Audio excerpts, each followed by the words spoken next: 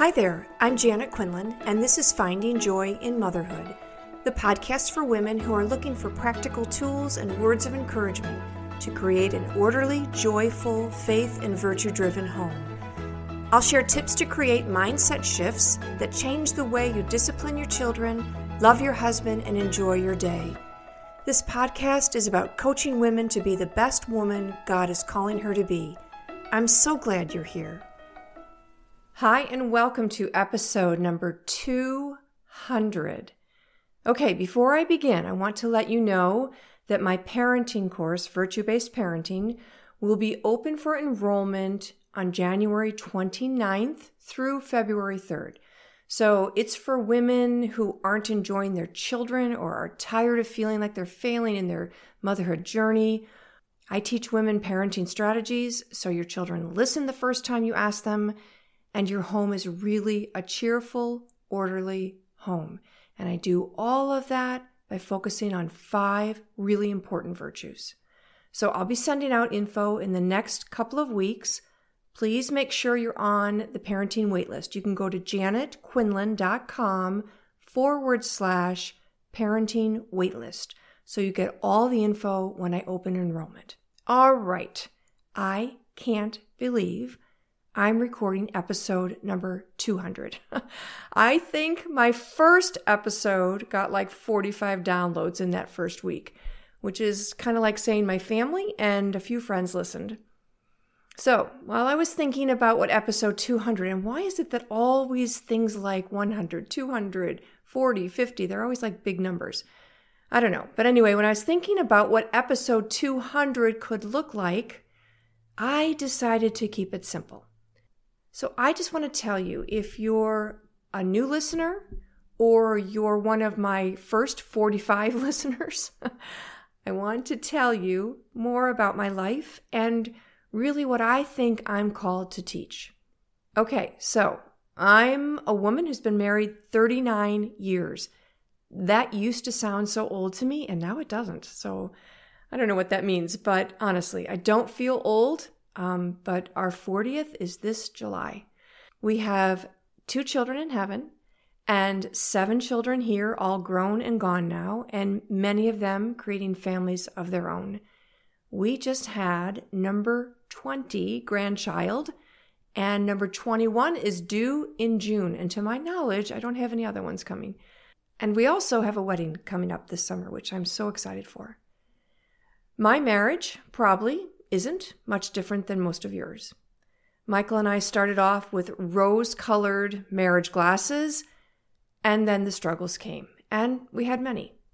And they were serious and didn't resolve quickly, probably just like many of you. My children aren't special unicorns. They weren't always perfectly behaved, and unfortunately, neither was I in the way I interacted with them.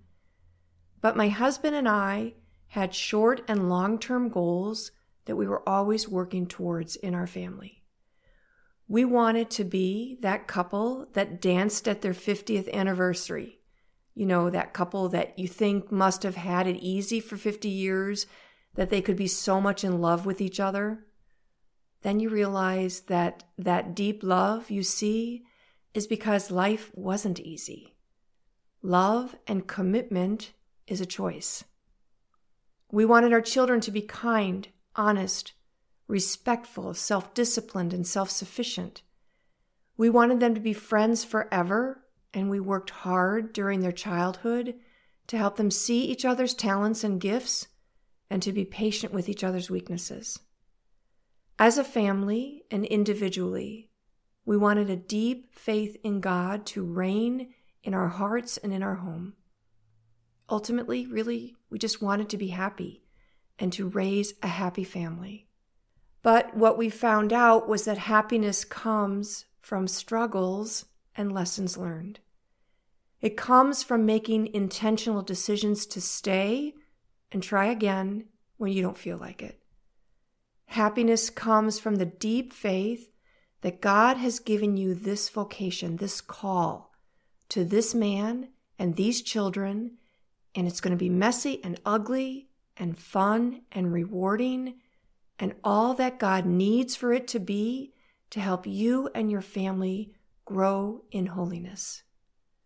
I never would have imagined that I would be in this position I'm in now, to motivate, to mentor, to coach women in their role as wife, mother, and daughter of God. To have a podcast, and a coaching practice and a parenting course, for goodness sake. To know more about tech than most of my kids, although I'm still trying to master Instagram and Facebook because really, just when I figure it out, they change things up. But here I am, because He has called me to this. So in this 200th episode, I just want to share the main thoughts I have about marriage, motherhood, and living God's call. Let's start with marriage. It's about becoming one. It's not the two shall become one on the wedding day. Yes, they do. But actually, it's a process. The wedding day is just the beginning. It doesn't happen overnight, but it does happen, and that's the beauty you see in older people. So make your relationship first priority. Your marriage is the foundation upon which you parent. Seek to resolve conflict rather than win an argument.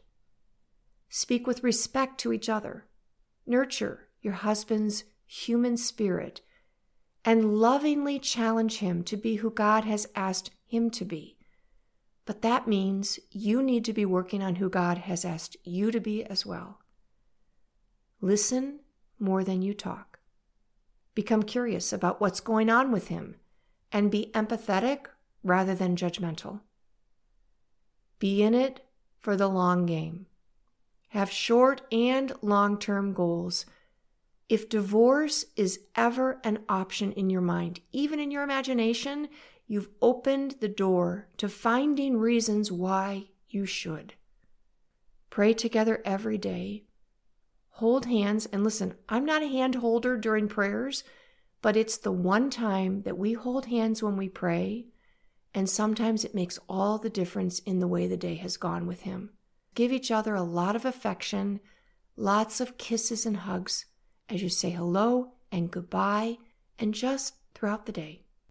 Let's talk about parenting. Say what you mean what you say. So this rang true when I had some grandchildren this past week, and my grandson came up with this massive sticker book that I got for them, and he said, "Can I do this on this table?" which was our coffee table. And before I thought, I said, "Absolutely not," thinking stickers on the coffee table, no way.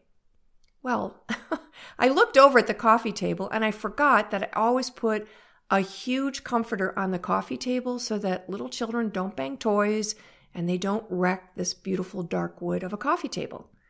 So think before you speak and then say what you mean and mean what you say. Children look to you to understand themselves. They need you. They don't need the stuff you can buy or the activities you can pay for. They need affection, affirmation, and feeling connected. The other things are nice, but they're just like tinsel on the tree. They need you. Children need you to create boundaries for them so that they feel safe and secure and learn to create boundaries for themselves as they get older. Children don't know how to self-regulate, and they need you to show them. So that means you have to self-regulate. No screaming, no yelling. Sometimes I think in emphasis, if you raise your voice into a stern voice, that's very different than yelling and screaming at will. Children need you to bring your faith alive into the home. If you want them to have a deep personal love and relationship with God, you have to model it for them. Let them see you pray. Let them see you joyful when you go to Mass. Celebrate the feast days and saints' days in your home. Help them understand that we are all in a relationship with God, and that the things you ask of them are also the things you ask of yourself. Personally, marriage and my motherhood have been the vehicles for God to teach me and they can teach you how to be kinder, more patient, generous, self-sacrificing, and many other good and necessary virtues and habits in the home. Who knew that when Jesus said, "Take up your cross and follow me," he was actually talking about my marriage and being a parent? We think of crosses as big things, like Michael's cancer, or open heart surgery for one of our sons, or 7 C-sections. We think those are the cross, but really, those are easy, I think, in comparison to the real cross. Those big things were nothing compared to a child who is in a very dark place, or a husband who needs to heal from his past, or just the day-to-day of getting up and changing diapers, the monotony, the lack of freedom, the lack of sleep, being cheerful when I didn't want to be, or just in general, my cross was and probably always will be giving up my will for God's will. And ultimately, through these last 39 years, there are a couple of things that I can tell you for sure. All the ins and outs, ups and downs of the days and years really are forgotten. The things we bought, the few vacations we went on, feeling guilty we couldn't take the kids on more great vacations, they're all unimportant. So it really is true. The 3 things that are most important in our lives are your faith, your hope, and your love. And I don't mean to be cliche. It just truly is the truth. St. Josemaria says in The Way, number 755, "Many great things depend, don't forget it, on whether you and I live our lives as God wants." So for my 200th episode, here's the takeaway. Love God, love your spouse, love your children, and watch for the great things God has in mind. Have a great week, and thank you so much for these years of listening. Take care. Do you have a life coach who helps you be the woman you want to be, the woman God has called you to be? Who helps you sort through your marriage or parenting difficulties and helps you create the mindset you need to embrace your vocation with joy and gratitude? If you're looking for a coach, I would be so honored to help you. Email me at janet@findingjoyinmotherhood.com.